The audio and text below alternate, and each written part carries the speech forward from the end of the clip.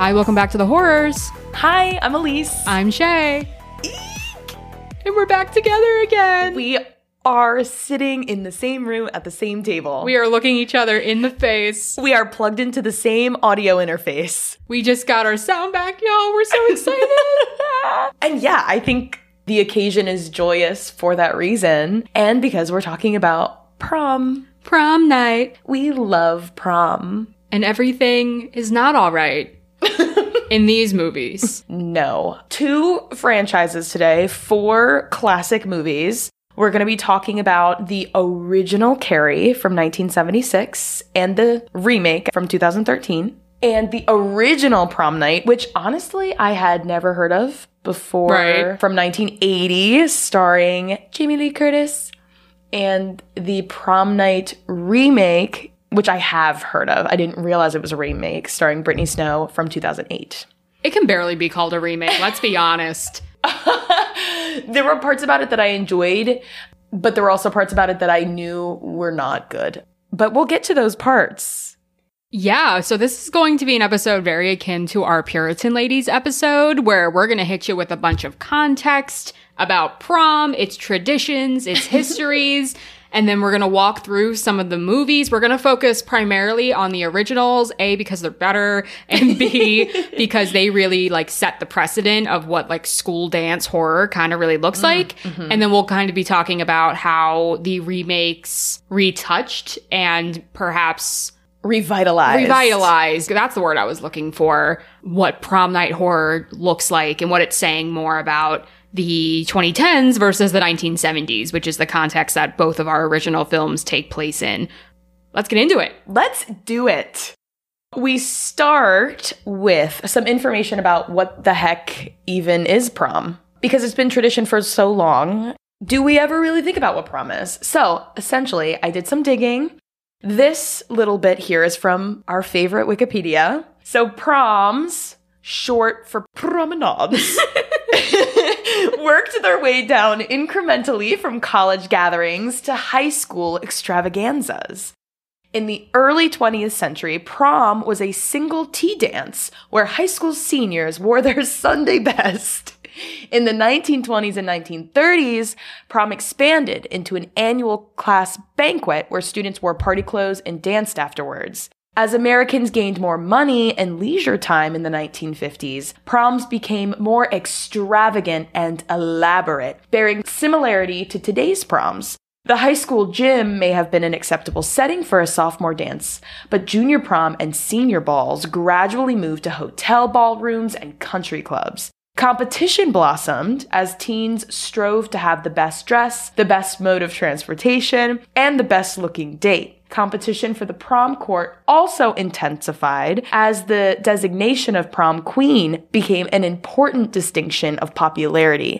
In a way, prom became the pinnacle event of a high school student's social life. So tell me about your prom. Was yours one of these off-campus events with aquariums and disco balls and crazy DJs? What was yours like? Mine was not like that at all. Right. Where I went to school, we had one annual prom. It was a junior-senior prom. Mm-hmm. You could go to more than one prom if you were invited by a junior or senior. But we had no prom court, and it was in our gym.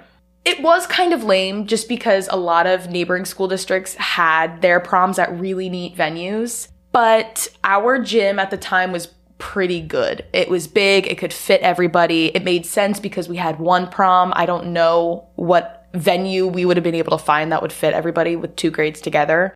So it ended up working out. The years I went, we didn't do a sit-down dinner. We just had a lot of hors d'oeuvres. We still had tables. There was dancing. No prom court, like I said. This definition is interesting because since prom was so close to where we all lived, it was at our high school, we took the transportation very seriously. So people really did invest in the limos and decorating certain vehicles or arriving in horse-drawn carriages because everything, it was so close. You only had to rent these things for a very short period of time. It was much more affordable. Right. But yeah, that's what I had. What about you? So we had two different proms, a junior designated prom and a senior designated prom. The junior designated prom was in our gymnasium, but the senior designated prom was at a country club. I like that. I think that's really nice. I think it gave a different designation and a different, obviously, air of importance, an air of a chapter closing, which is very evident in our prom night remake. They really did well in harkening that focus in on like the end of an era and things of that nature. So I did not go to my senior prom, but I was dating a senior when I was a junior. So I did attend a junior and a senior prom, but then I did not attend my own senior prom because I thought like I already had like really dry ass chicken parm. And I'm not dating anybody. I don't need to go through this again. I was over the dress thing, the pictures and the pageantry. I was just like fucking over it. But yeah, so it was a little more elevated, but not to the degree of some of the things we saw in like the prom night remake. Right. Like I was pissed off the entire time at all of these people. Did you do prom court?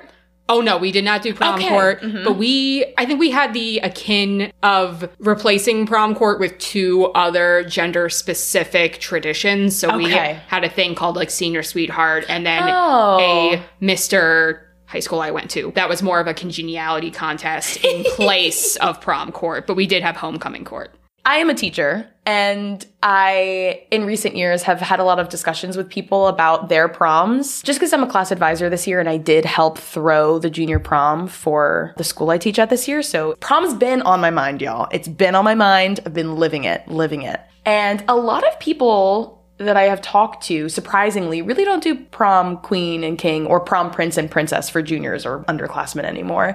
Seems like they either take away the court or replace it with some kind of variation of that tradition, which I wonder if it has anything to do with issues that have arisen over the years with competition, or if it's much more tame and just modernizing these traditions for our changing culture. I don't know. But I do feel like competition must have been part of this. I just feel like kids really, at least in the movies we see, get so cutthroat over these titles. And I don't know, maybe sometimes schools have to step in and be like, you know what? We're just not going to do this anymore. Or maybe Carrie really had the Jaws effect or the Exorcist effect. You know what I mean? No, wait, what's the Exorcist effect? Well, it's not like a name, but like it's how after The Exorcist, droves of people returned to churches after not going to church because it scared them so much, and how Jaws was one of the first major summer horror releases. A lot of people argue whether Jaws is a horror movie. It's a horror movie. It's a creature feature.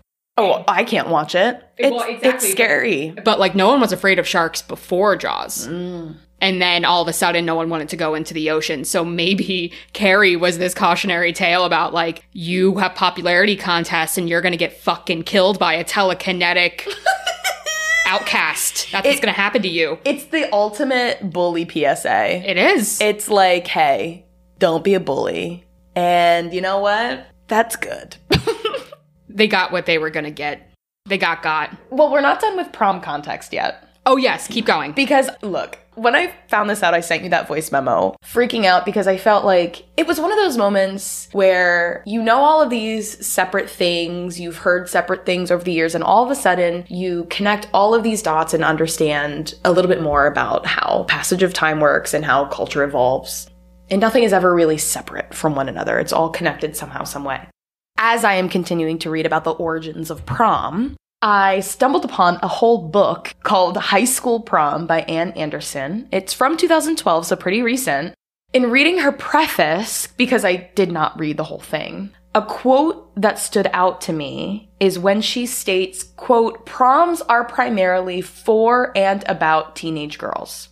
And that stood out to me immediately. I felt like that was something that I always knew but never heard or read. It just kind of seems like an unspoken rule. But all of a sudden, because of when I read this, my own memories of being a teenage girl and also Netflix's Bridgerton season 2 collided. So let's look at more definitions. So promenades are defined as, quote, the formal introductory parading of guests at a party. Women have a long history of promenades, as seen at modern proms, pageants, runways, and debutante balls.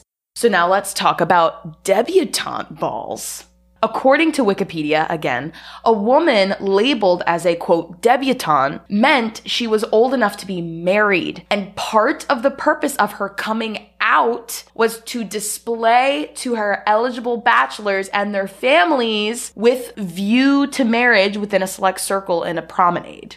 So like being a debutante is being like, I'm of age to be considered for marriage. A promenade is often associated with a debutante ball or being a debutante. We see this tradition in Bridgerton, for those of you who have seen Bridgerton, season 2, along with other period dramas as well, when young eligible women are paraded in front of Queen Charlotte, where she would then choose a, quote, diamond of the season. So this tradition hasn't died, it just morphed into modern proms and crowning a prom queen. It always comes back to Shrek. The mirror on the wall with Lord Farquaad, where he's introducing all of these eligible princesses. Yes! For him to marry and for him to, you know, be betrothed to. Like, that's exactly what's coming to mind for some reason. I literally... But yes, you're right. This idea of presenting oneself as an eligible bachelorette to be considered for marriage, of course, that's not what modern proms are about, but they are rooted there.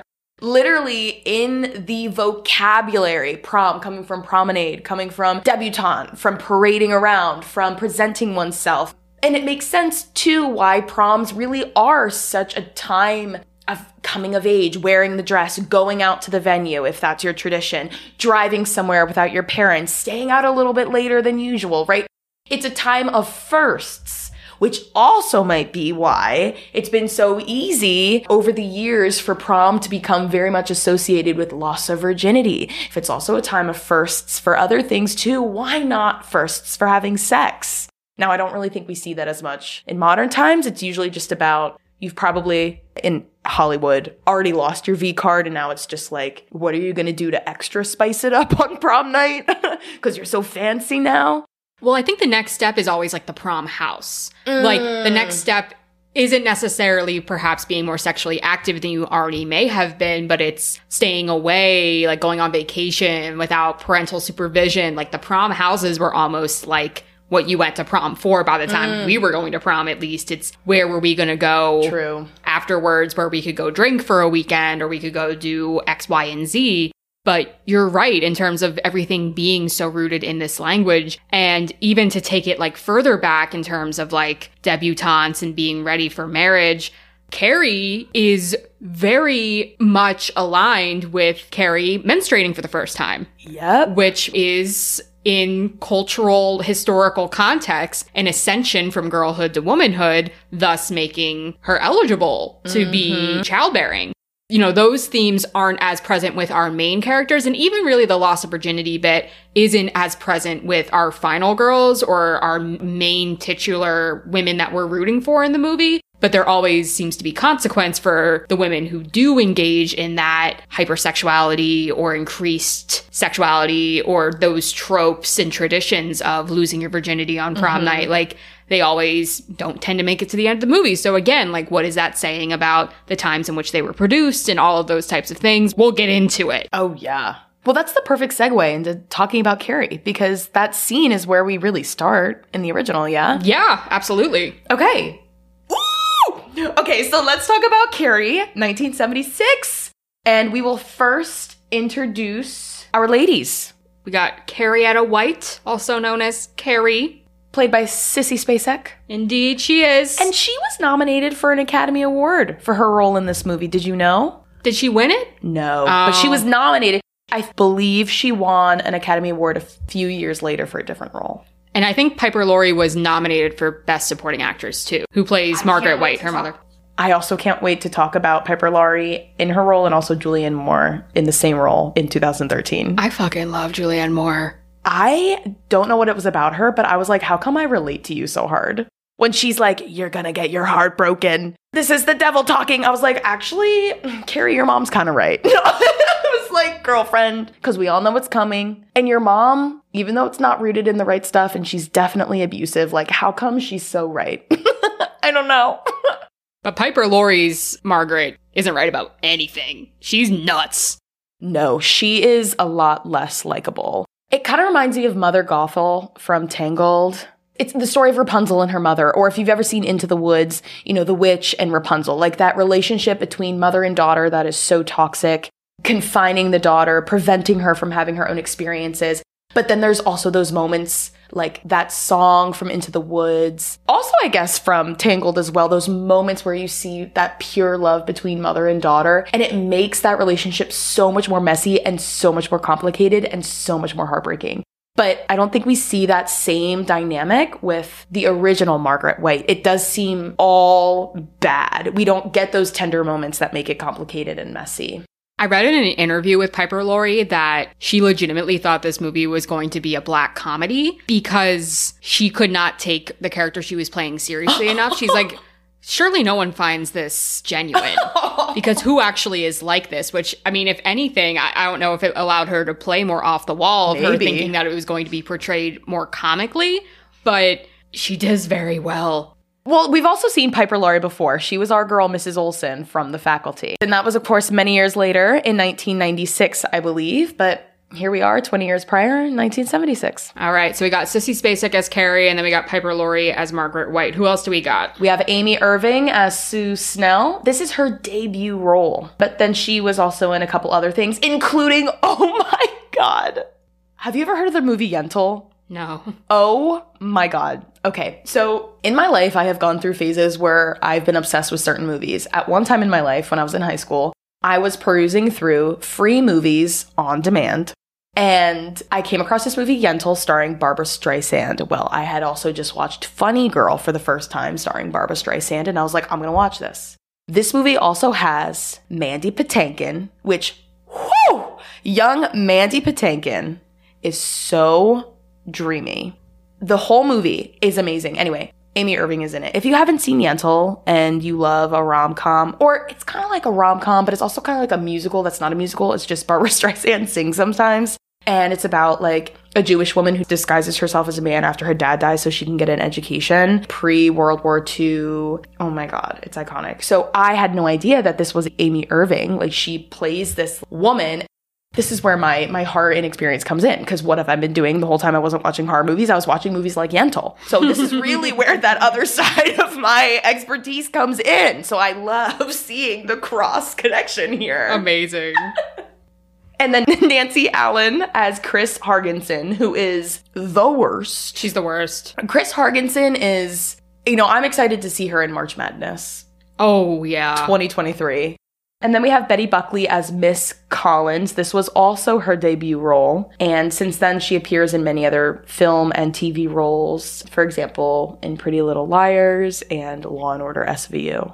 Also, I'm just throwing out there that we also have PJ Souls, who plays Norma, and she's the bitch in the red baseball cap that is like wearing the red baseball cap to prom. And she doesn't play like a big role, but the reason I'm mentioning her is that she plays Linda in Halloween. Like, she's our topless lady. Oh my gosh. In Halloween, which is like very interesting. Like, just looking at like where she goes and like all that kind of stuff. Like, she's an iconic character. That's amazing. So I just had to bring PJ Souls up. Lots of ladies. Lots of ladies. All right, so let's talk about it. Pretty much, I think Carrie's known for its opening scene. It has a very strong opening and a very strong closing scene. Mm-hmm. Very quickly, Carrie is being characterized as unpopular, pretty isolated, not really in with the in crowd. We see this because she fucks up a gym volleyball game. This is where we get our first taste of Chris, where she turns to her, is like, you eat shit, and like just walks back to the locker room. Which also, like, what does that even mean, Chris, huh? Come up with a better insult. And then we're led into this steamy locker room scene where there's just a lot of non-sexual nudity. The way that I wrote about it was that it felt like a sleepover, because in one hallway, like, they're playing with their hair, and then the next hallway, they're having like a towel fight. And then in the next hallway, they're like reading magazines and gossiping. And while all of this is happening, where there's just like tits and bush everywhere, Carrie is like alone in the shower and being excluded from like all of that. And we see her exploring her body a little more. The camera's really lingering on her body. And I wouldn't say it's necessarily in a sexual way, but in a way that kind of shows she's almost scared of her own body. Mm-hmm. And in that scene, Carrie gets her period for the first time. But because she is so sheltered, we get the context later on that she was homeschooled up until like a year or two recently. So she hasn't really been a part of like the public school system for a while. And she does not know what her period is. So when she sees blood coming out from between her thighs, she thinks that she's hurt and she thinks that something's really wrong. Oh my God. So she, of course, cries out for help because she's terrified. But instead of helping, all of the other girls in the locker room, including Chris and Sue, ridicule and harass her. They throw tampons at her and pads and towels until Miss Collins, the gym teacher, comes and stops all of the commotion. A very slap-happy Miss Collins. Yes. I mean, Carrie is, for lack of a better word, hysterical. I mean, she is convinced that she is dying, so she is having a full-on panic attack. So Miss Collins slaps her across the face. And she apologizes for it later, which I appreciate. I mean, I don't think she could get away with slapping her today, but it seems to work in the moment, and it comes from a good place. She gets away with it in 2013, too, which is I have a lot of fucking opinions about, because I'm like... Girlfriend, no. Depends on the district. And the principal in the 2013 movie doesn't give a fuck. No. So that's probably why she gets away with it. But it is also sandwiched with Miss Collins being very sweet and saying, like, I'm going to talk to you about it. Like, it's okay. You can tell she's getting this maternal comforting, and she off camera gets this talk about menstruation and why there's blood between her legs and what's going on. So we get the scene with the principal, and this is the context where we get that Carrie's mother is a religious fanatic who has sheltered Carrie pretty much beyond socialization at this point. Carrie's regularly bullied. She's not popular. Chris and her friends are routinely the mean girls of the situations. And after Carrie's brought into the office and said that she can skip gym class and is misnamed 4 times as Cassie and not Carrie, Carrie's emotions get the better of her and she flings an ashtray against the wall with her mind and it shatters. Earlier, we had also seen that Carrie, in her hysteria, made a light bulb above the shower shatter. So we're getting the sense that when Carrie doesn't have her emotions in check, that things tend to happen, but she doesn't really understand why or what's going on. Either way, the principal sends Carrie home. So on her way home, she also uses that recent discovery of telekinetic power to stop a boy from teasing her. Finally makes it home. Carrie is locked in a closet and forced to pray by her mother, who believes, I guess, that her period came because she was sinful. And we get a lot of weird mystical vibes from Margaret. She's in a fucking cloak. Yeah. She's giving very much Sanderson's sister. Like she's But not in a fun way. But not in a fun way, no. No, she's giving like Winnie, but not enough Sarah Jessica Parker. We see that she's kind of like a door-to-door Christian spreading literature. She even tries to do this to Mrs. Snell, who is Sue's mother, and she's pretty much like shooed away. Yeah, when we have this interaction where she's locked in the prayer closet, Carrie just tries to talk to her mother. It's like, why didn't you tell me, Mama? Like, everyone laughed at me. Like, you should have told me, Mama. And again, she just kind of comes back with this really toxic Bible verbiage of tries to get her to repeat scripture saying that, like, Eve was weak and that dogs follow blood and that blood only comes because you're sinful. All that Margaret can really do is beg God for him to forgive Carrie for her sins. And yeah, locks Carrie away in this thing under the stairs, very Harry Potter-esque. Yeah. Where there is a saint who is crucified on the wall, but it is not Jesus. Interesting. Yeah, so I was reading about this because if you look at it, it looks like Jesus on the cross. Right. But it is instead Saint Sebastian. Okay. And so I looked up a little bit about Saint Sebastian. Oh my God, I'm so excited. Who is he? So Saint Sebastian was a martyr who refused to renounce his faith and was tied to a tree and shot with arrows. Hence the depiction of his emaciated body hovering over Carrie's prayers. In Catholicism, he is the patron saint of a holy death, and his eerie position is mirrored by the death of Carrie's mother later in the film. So I'll talk a little bit more about that when it actually happens, because the visuals really line up in terms of like the instruments that are used to kill Margaret versus like the depiction of Saint Sebastian. So like he's very easily like mistaken for Jesus, and I think in the remake it actually is Jesus. There is a crucifix with Jesus, but there's also a lot of other art of different saints and very brutal death paintings. So I'm sure that Saint Sebastian probably made it back there in addition to Jesus. So next day, we're at school. Miss Collins is still super pissed, which I love. She is pissed. She is so disturbed by what she saw in the locker room the previous day. She cannot believe that so many young women tormented Carrie the way that they did. She punishes the other girls during gym class the next day and forces them into a detention, and also doing like running and various exercises during gym class to punish them farther. Chris, our girl, who is sort of the leader of the pack, refuses to participate. She's like, you can't make me do this. I'm not doing this. If all my friends stand with me, then you can't touch us. However, no one stands with her. No. And we can see this with Sue. Like, Sue does feel very guilty. And the other girls, you know, they're not willing to risk prom, which Miss Collins says, if you don't go through with these punishments, you will not be allowed to go to prom. So it turns out that Chris is banned from prom. Boo-hoo. Meanwhile, Sue is feeling really guilty and decides to ask her boyfriend, Tommy, to ask Carrie to prom. Yeah, and this idea comes to her actually after a classroom scene. They're in English class and they're talking about poetry. And Tommy had turned in a poem that's pretty obvious that he did not write, but that someone else wrote. But the teacher reads it aloud and compliments Tommy on his poem, and Carrie says aloud, I think it's beautiful. So Sue, from that interaction, sees that to some degree, Carrie admires Tommy, so that she may actually say yes to a promposal. And I just have to tell this story. Oh, I'm so excited. Because I took a creative writing class my sophomore year of high school because that was like the first elective I could take. And I was like a budding English major and I was like so into it. So there was like a mix of people in that class that were like really into creative writing, and then also seniors who needed to graduate and needed like a very like easy quote unquote course. So this scene with Tommy turning in the fake poem reminded me of this one time that this graduating senior, you could tell she did not give a flying fuck, turned in the lyrics to Drop the World by Lil Wayne. And the teacher didn't know. So you have my creative writing teacher from high school.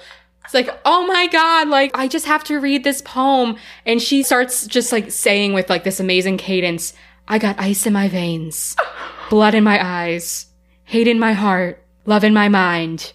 I see nights full of pain, days of the same. You keep the sunshine, save me the rain. And we're all losing our shit. Because we know the song, and we're laughing, and this girl's, like, trying so hard not to fucking lose it, and she's like, yeah, it just came to me on, like, a walk, and then finally, like, the jig was up, and she got in a lot of trouble, but it was so fucking funny. That feels like it should be in a movie scene. It was, I've never forgotten it. I've never forgotten it. Wow. So, yeah, Tommy was up to maybe some of that similar bullshit. A little bit, yes. Maybe just a little bit more understated. But when Sue asks him to take Carrie, he agrees.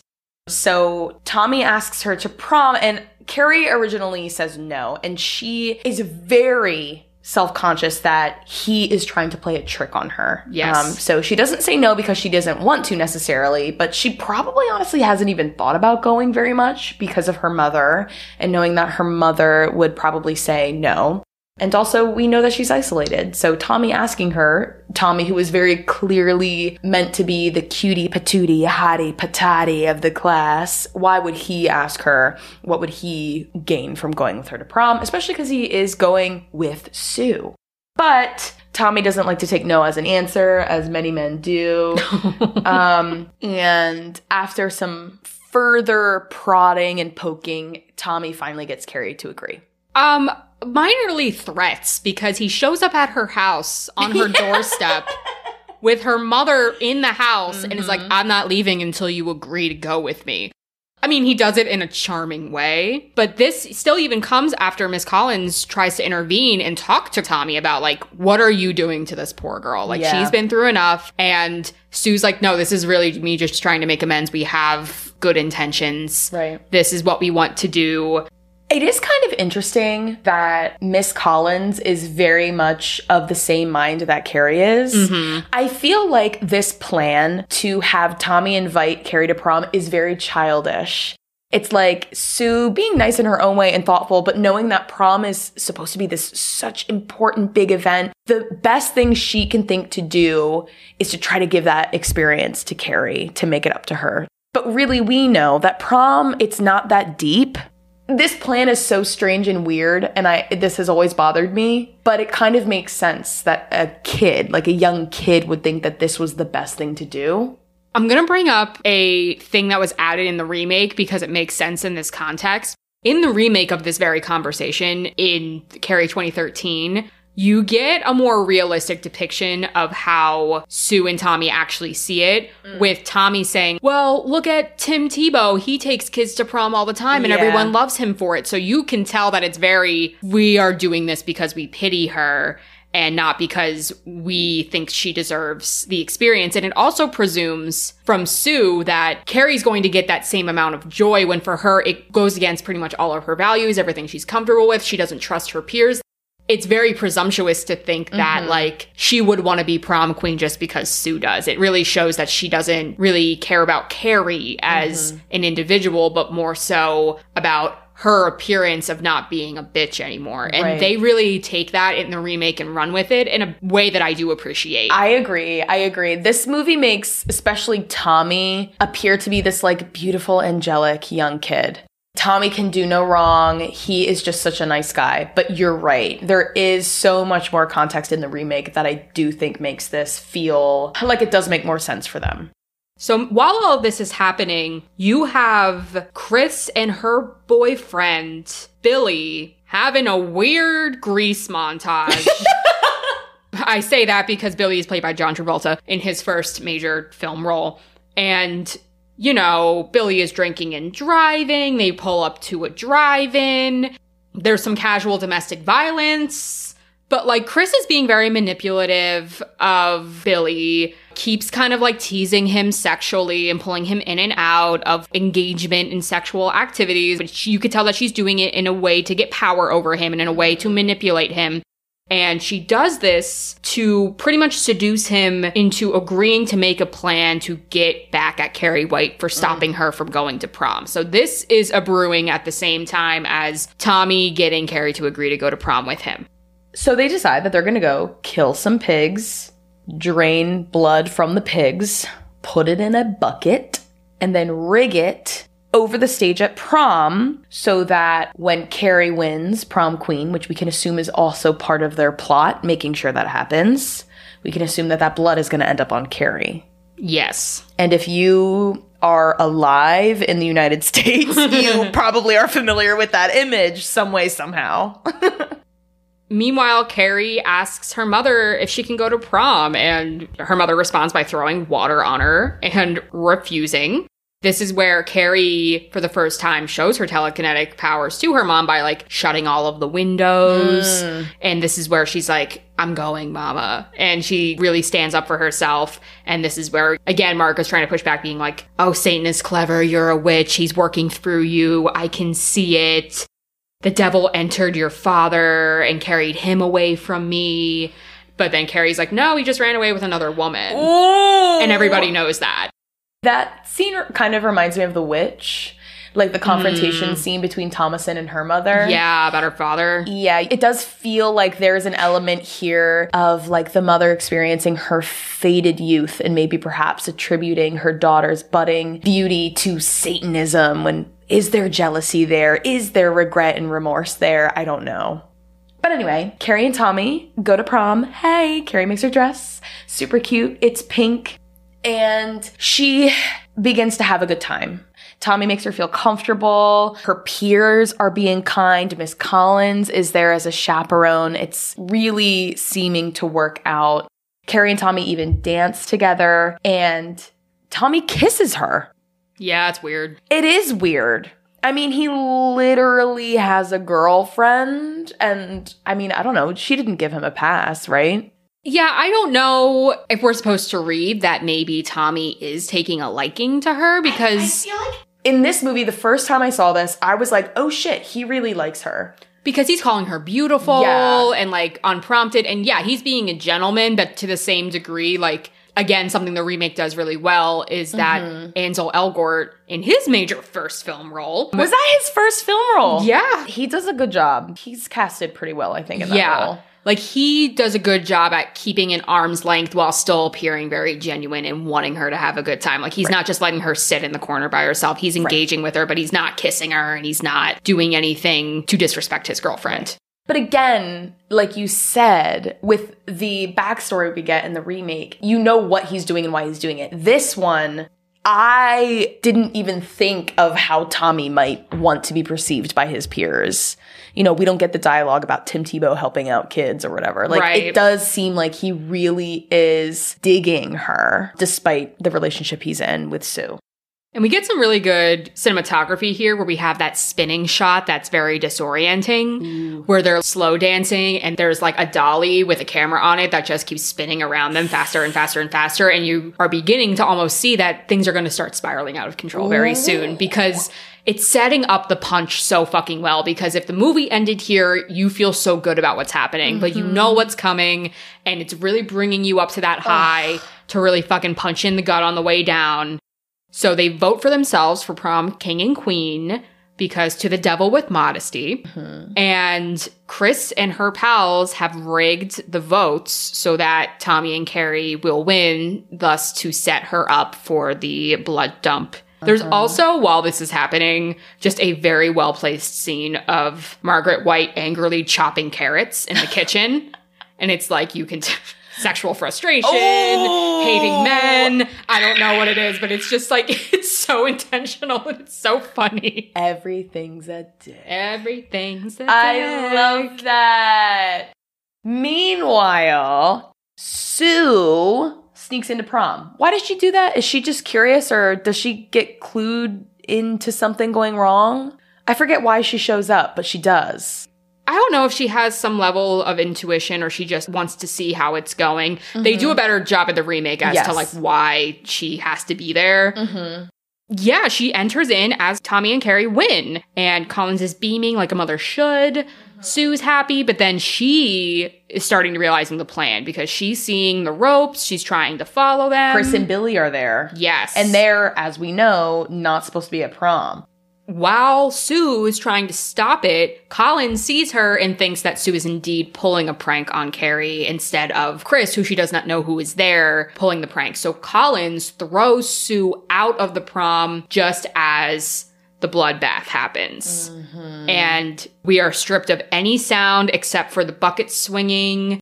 People are laughing. We're getting a very shrill soundtrack of, they're all gonna laugh at you, Carrie. Like this cacophonous, high-pitched, just anxiety attack you can tell that she's having. And while Tommy is protesting and trying to find out what happened, the bucket falls and kills him. Yeah. In the remake, he is definitely dead. Yes. Like his eyes are open, he's dead. But in the original, it kind of seems like he's knocked unconscious, and then because, spoiler, the whole place catches fire, I can't help but wonder if he was unconscious and then perished in the smoke and flames. Everyone counts it like the bucket killed him, and maybe they make buckets different back then than they do now. I bet they did. The bucket that fell looked like a real bucket. It looked like steel. It's not like a plastic sandcastle bucket. No. It is like... your great-grandmother used that to milk the goats and then also used it for like every other utility purpose ever. And it's been in the family already for 100 years. So while this is happening, in my notes, I wrote JT, John Travolta. His name is Billy. I'm like, who the hell is JT? Chris and Billy escape. Right after they do, all the doors slam, the lights go red, and fire hoses begin attacking. Hashtag telekinesis. Hashtag everything is a dick. A lot of spurting. Fire, hoses, and spurting. Fire breaks out. She kills Miss Collins. That made me so sad. That fucking sucks. She gets killed with a basketball net that swings down and then fucking like slices her in half. like pendulum style. Yeah. It's so sad. I also wrote down here that although Carrie is wearing a pink dress, her mother, Margaret, had commented about how she knew Carrie would go for red, and now she is wearing red. Yes. Because she's covered in blood. She is. Ooh. So most of, if not all of her fellow students are stuck in this gym, including the chaperones. She somehow makes it out of the burning building, and she starts walking home as, of course, fire trucks and emergency personnel are rushing to the building. Then we see Chris and Billy, who made it out of the building after they released the bucket of blood, driving away. Carrie sees them as well. They try to run her over, but Carrie uses her telekinesis, of course, destroys the car, and both of them are killed. Carrie gets home. There's many candles alit, perhaps irresponsibly so. I would say very irresponsibly so. Yes. She bathes the blood off and cries, then gets dressed and begs Margaret to hold her. And as Margaret is like quasi-comforting her, she goes into this rant of, I should have killed myself after he put it in me. Oh, God. And this is where we get some context that Carrie was conceived through marital rape. Margaret and Carrie's father were married, but were still, for some reason, abstaining from sex because it's that sinful. So you can tell, I guess, how crazy. In hardcore beliefs, even if you are married, you're still not supposed to have recreational sex. Mm-hmm. It should only be for the purpose of procreation. But then she goes into all of this about how she liked it and how because she liked it, it made it a sin. And thus Carrie is a sin because she is a product of that. She goes on to say, I should have given you to God when you were born. Now the devil has come home. So we're getting some crazy shit. And then Margaret stabs Carrie. Carrie falls down the stairs. Margaret signs the sign of the cross above her with a butcher knife and goes after her, is trying to kill her. But Carrie, with her telekinesis, pins Margaret to the wall with multiple knives. There are stabs in her hands, in her shoulders, in her torso. And then Margaret orgasms. Does she?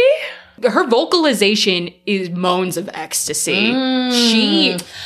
Well, we can tell that she, well, at least in the remake as well, you know, somebody who clearly takes pride in masochistic tendencies. Abstaining from anything joyful, vain enjoyments.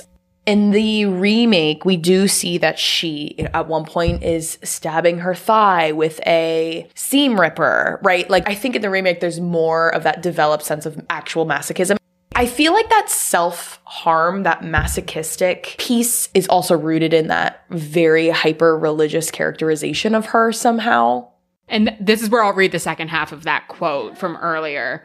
So we were talking about Saint Sebastian and obviously like his crucifixion with arrows and other pointed figures. So in Catholicism, Saint Sebastian is the patron saint of a holy death, and his eerie position is mirrored in the death of Carrie's mother by quasi-crucifixion, wherein she also is pierced by flying knives. Her death at the end of the film is particularly haunting and even somewhat sexual, as she's pierced and lets out near-orgasmic moans.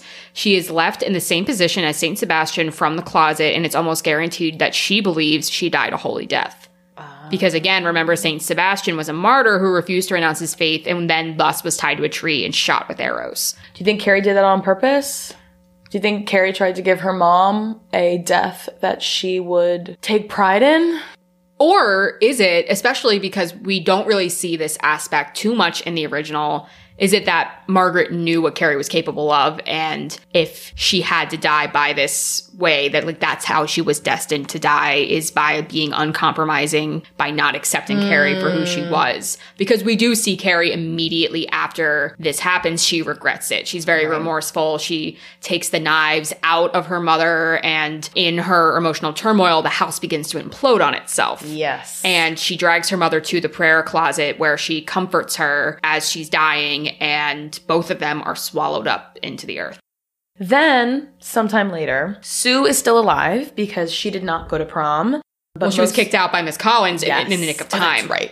She's walking by the site of the house, or the former house, where Carrie and her mother used to live. She reaches down and puts down some flowers, and all of a sudden, in the jump scare of a lifetime, Carrie's bloody hand reaches up through the dirt, grabs Sue, and the movie ends. And this was said to be the inspiration for that jump scare in Friday the 13th. I think I told you this before. The first thing I knew about Carrie was one time my mom watched this movie with her friend at a sleepover, saw this scene, and was traumatized for the rest of her life. I feel like I had seen this scene before. Like, maybe I heard this story because one day, because we know I love to walk through the family room of the old house. My dad and brother are watching awful scary movies, and I happen to just gravitate towards the room at the worst moments. I felt like I had seen this before. So I knew this was coming because it's kind of like lore in my house. My mother was so terrified. She was very displeased. And Friday the 13th, I did not know that was coming. And I was a little bit traumatized. You screamed. And I did. That was when we used to have viewing parties, just the two of us. We were with our friends that time. We were at their house. Were we? Yeah. We watched Friday the 13th, all four of us, after brunch. Oh, Penis in the boudoir. Yeah, that's right. Penis in the boudoir. God, it's so much more fun watching horror movies with a bunch friends. Of people. We watched I Know What You Did Last Summer together, both the first one and the second one. Yeah, we did. Very recently. We did, and that was so fun. I love that we don't have to watch these movies separately anymore. I know, I'm so excited. Me too. So to wrap Carrie up, I have a couple quotes pretty much on how misogyny is represented in Carrie, which I thought was pretty interesting. And a lot of that obviously focuses on Margaret White, her mother. So in an article, Carrie White Burns in Hell, Carrie's 40th Anniversary by Becky Belzile, she writes, King hates piety without purpose, and Carrie's mother comes across as a sadly misinformed religious extremist. De Palma, who's the director, interpreted this idea by making her a sort of perverted and disfigured version of a Roman Catholic. Her fear of sex and sexuality is combated by religious fanaticism, but also delusion, as any scripture she quotes is a bastardization of the actual text. Most of her most shocking quips, the first sin was intercourse, Eve was weak, and mentions of the curse of God put upon women is quoted from a book called The Sins of Women. It's clear that Margaret believes that blood flows the sin of intercourse and lustful thoughts, and that women are inherently evil. We later find out that Carrie herself was conceived by marital rape, adding complex layers of guilt and shame to be explored. So it's obvious that Margaret thinks that any sense of sex, sexuality, we see her earlier call Carrie's breasts dirty pillows, yes, which is an insult that carries into the remake, why, I don't know. It's iconic. But it's also the lack of action that men drive in the movie that's very interesting. So she also writes, there's a lot of manhandling by teachers and boyfriends in this film, and a lot of name-calling all around. The boys are portrayed as stupid pawns in the girls' evil games, going along with anything to get a glimpse of a breast and the chance to impress. So you really do see Billy doing Chris's bidding by killing the pig and by, setting up the rig and really getting into trouble for her. And then you see Tommy just accepting that he's going to take this loner to prom and not have his hot girlfriend on the arm. And you have Carrie, who is not coded as a feminine character despite us seeing her menstruate. We're not meant to really sympathize with her as a feminine character only when she has that ugly duckling to swan transformation of, oh wow, you washed your hair and you put on drugstore makeup and now you're beautiful. Wow. So it has a lot to say about women driving the action, obviously, but it also just has a lot to say of how the women within the films don't support each other, even when it comes across as trying to be genuine. Right. It kind of reminds me of the idea of Catholic guilt, somehow internalizing their own disruptiveness and taking it out on each other. So obviously the vibe after watching Carrie and seeing her and her mother perish and knowing that she never really got her happy ending is very somber. And now we're going to pivot to a very spunky. Spunky! I don't know what else to call it. It's perfect. A spunky movie, Prom Night 1980. This was Jamie Lee Curtis in her Scream Queen circuit. We have her kicking it off, obviously, with Halloween in 1978. And then, in the same year, she filmed Terror Train, which also was released in 1980, which is a New Year's Eve horror film that takes place on a train. Have you told me about this before? We were almost going to cover it. I really would like to keep this in mind for the near future. Exactly. Essentially, it's a serial killer that is like released on a New Year's Eve celebration train. What the fuck is up with Jamie Lee Curtis?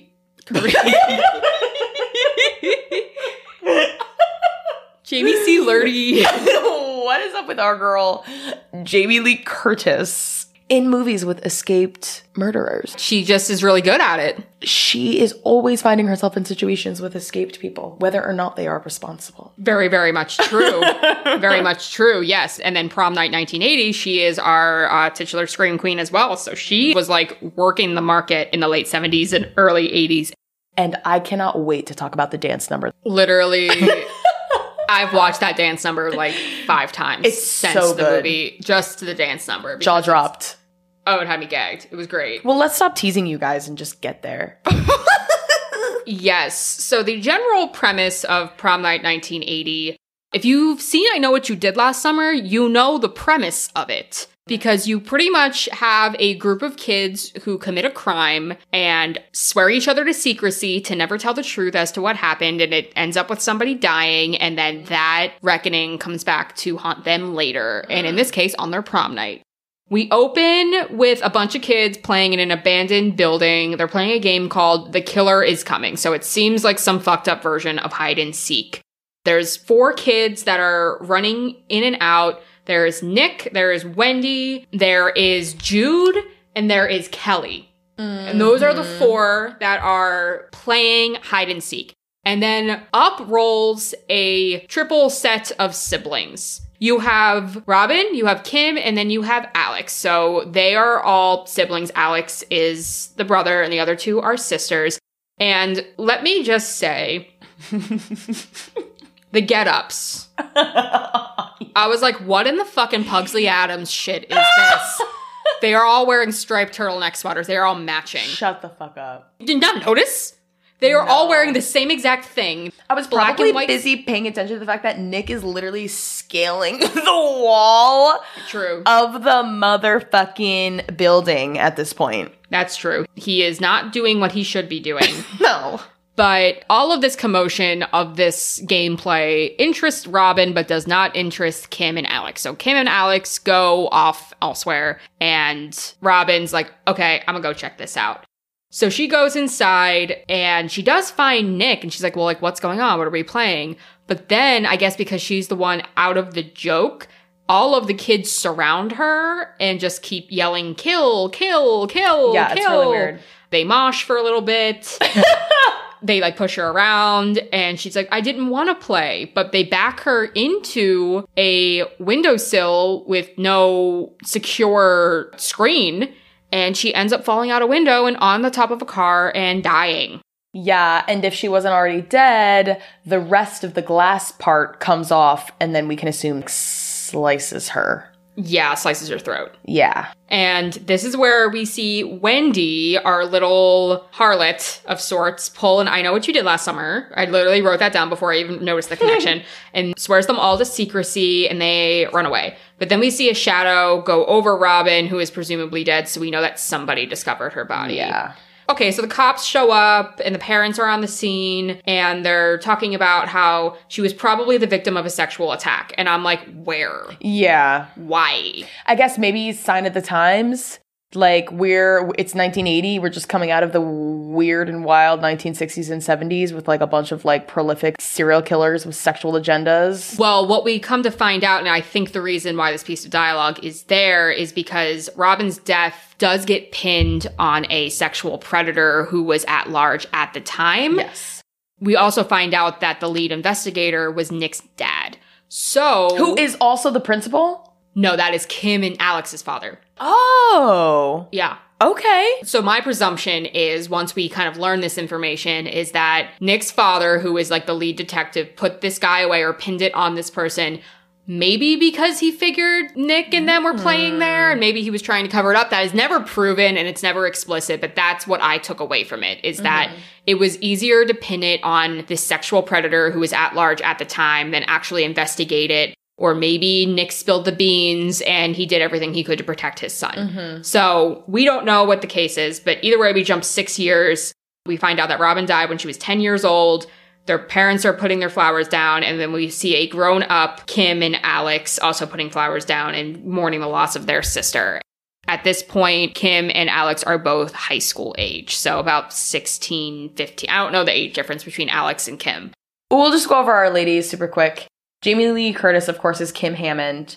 Mary Beth Rubens as Kelly Lynch. She is one of our kids who was sworn to secrecy in the abandoned building at the beginning. And then Anne-Marie Martin plays Wendy Richards, who appears briefly in Halloween 2 and wrote Twister. Okay. And Wendy could have it for breakfast, lunch, and dinner. I'm sorry. Like, she is so hot in this movie. And the person I watched this with, we were transfixed, especially her prom dress. And you and I talked about her prom dress. You listen to me. One of the things we love to talk about on this podcast is how fun different wardrobes are in different decades. We love it. Wendy's prom dress, it knows no limits. It knows no decade. It is perfect. Timeless. Oh my God. I mean, I guess at the time it was supposed to be like really super scandalous. Yeah, but it like in our time, it's perfect. It's fun. It's sparkly. It's red. The straps are cute. Like it just looks perfect. I can't get over it. I cannot, especially because of Kim's dress. Oh, we're going to get there. Okay. We're going to get there. We're so jumping. Okay. We're jumping, but like, oh my God. So this is where we get a little more context on the other two girls in the squad, Jude and Kelly, because both of them receive prank calls. One of which asks if Jude can still come out and play and that he'll see her at prom. And then another one calls Kelly, tonight's my turn. She's a little more worried. I wrote down Jude as an unbothered queen because not only does she seem unconcerned with the threatening prank call, a man named Slick pulls up in a van as she's walking to school, and after he, like, is very creepy to her, she accepts the ride and then later takes him to prom after she met him that day. They're actually my favorite couple. Like, literally, Slick and Jude, like, fine. Mm-hmm. Like, I just wrote Jude as an unbothered queen, which is fine. Whereas Kelly is more characterized as your, almost like Carrie White, like, uptight Christian, has a boyfriend who's very horny named Drew. He's also very unsavory, being like, oh, you got a prank call? He probably turned you on, didn't he? Maybe I should try to creep you out. It's like, ew, Drew. Who fucking says that, Drew? Ew, Drew. That's not cute. Put that away. Nick also gets a call, but he misses it. He doesn't answer it because him and his dad leave to go to school. He also thinks it's Wendy pestering him. Yes, we find out that Wendy and Nick are exes, and now he has the hots for Kim, Jamie Lee Curtis. Meanwhile, we have a flashback to the past because throughout this movie, even though the police really don't do anything at all, we keep seeing what they're doing. It turns out that there is a missing woman. She was working in the facility that our accused sex offender was staying in, who had supposedly killed Robin 6 years prior. Then her body is found and the sex offender is at large.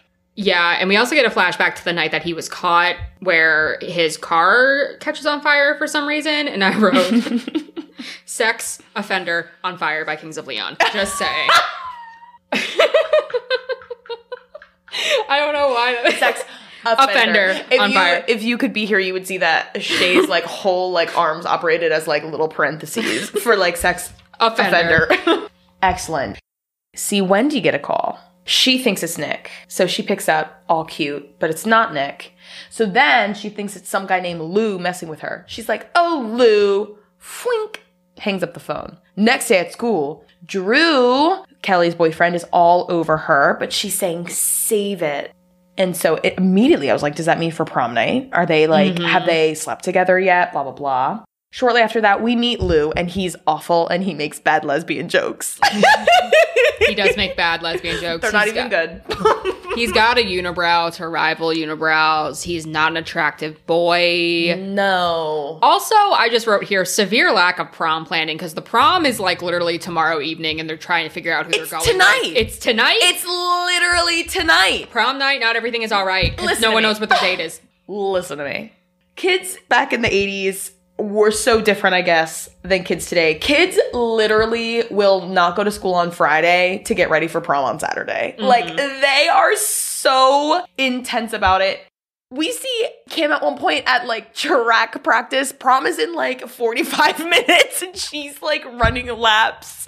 It's so bizarre to me. But yes, prom is this night. All of this takes place with the exception of our scene 6 years prior. All of this takes place within the same day.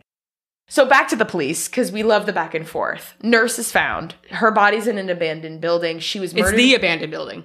Oh, fuck. It's the abandoned building. Abandoned building. She's murdered with a piece of glass. Just like Robin was killed with that fallen window pane. Back at school, Kim is looking at progress for that night's dance. And she's boogieing alone. Yeah, she is. She's practicing her fucking moves. Because apparently at this school, before prom even happens, everybody already knows who's going to be prom king and queen. Nick and Kim are already prom king and prom queen. They just have to be crowned at the actual dance. I don't know what their criteria is. I don't know when the voting happened, but that's just what we know as viewers. Then Wendy comes on the scene, and she gives Kim shit for going to prom with her man, Nick. Kim's like, who are you going with? And Wendy's like, it's not who you go with, honey. It's who you take home. So cut to some random pair of hands slowly ripping up yearbook pics of the teens we've met so far. End scene. On to school. This movie loves to cut between things. Yeah, like not show you exactly what's going on or who it is, but we're seeing the killer's perspective a lot. So back at school, Lou, all of a sudden, is in the lunchroom and he kisses Kim through this weird, dumb ski mask. Alex, Kim's brother, sees and hits him. And two of Lou's cronies come back at Alex, but he fends them off until Lou gives him a killer kidney punch. And then a teacher comes and breaks it up and takes the boys to the principal's office. But somehow only Lou and Nick make it to the principal's office. Like Lou and Alex. Oh yeah, I'm so sorry. Lou and Alex. So then Wendy and Nick talk in the hallway. And Wendy says she doesn't want to leave their relationship as is, but Nick does. So we get the sense that things are finally over between them. But then Lou also rejects Wendy too, being like, oh, like, what are you doing tonight? And we find out from the principal scene that the principal is indeed Alex's father and Lou is suspended and can't go to prom. So he cannot take Wendy to prom. So that's Wendy has no prom date.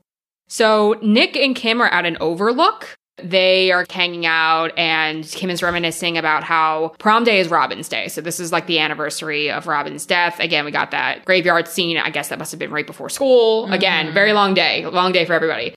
She's talking about how much she misses her and all that kind of stuff. And I'm like, Nick is a fucking ass to comfort his girlfriend, Kim, when he knows what he did. And he almost confesses, but then he doesn't. We see like a little bit of remorse from Nick about his part in Kim's sister's death, which obviously Kim is unaware of, but not enough for him to actually own up to anything or have any consequences by the end of the movie because he doesn't fucking have any. No, he doesn't. Next scene, Lou and Wendy are in the same car. They're ordering food together and they seem to be plotting something. It's very vague. Wendy says some dialogue like she doesn't want to hurt anyone.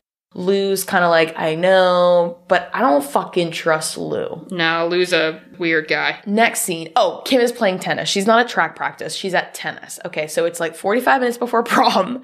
She's at tennis. All of a sudden, there's a man on campus. I guess we can assume he's a custodian named Mr. Sykes. We've seen him in the beginning of the movie. He's supposed to be coded as very creepy and unsettling.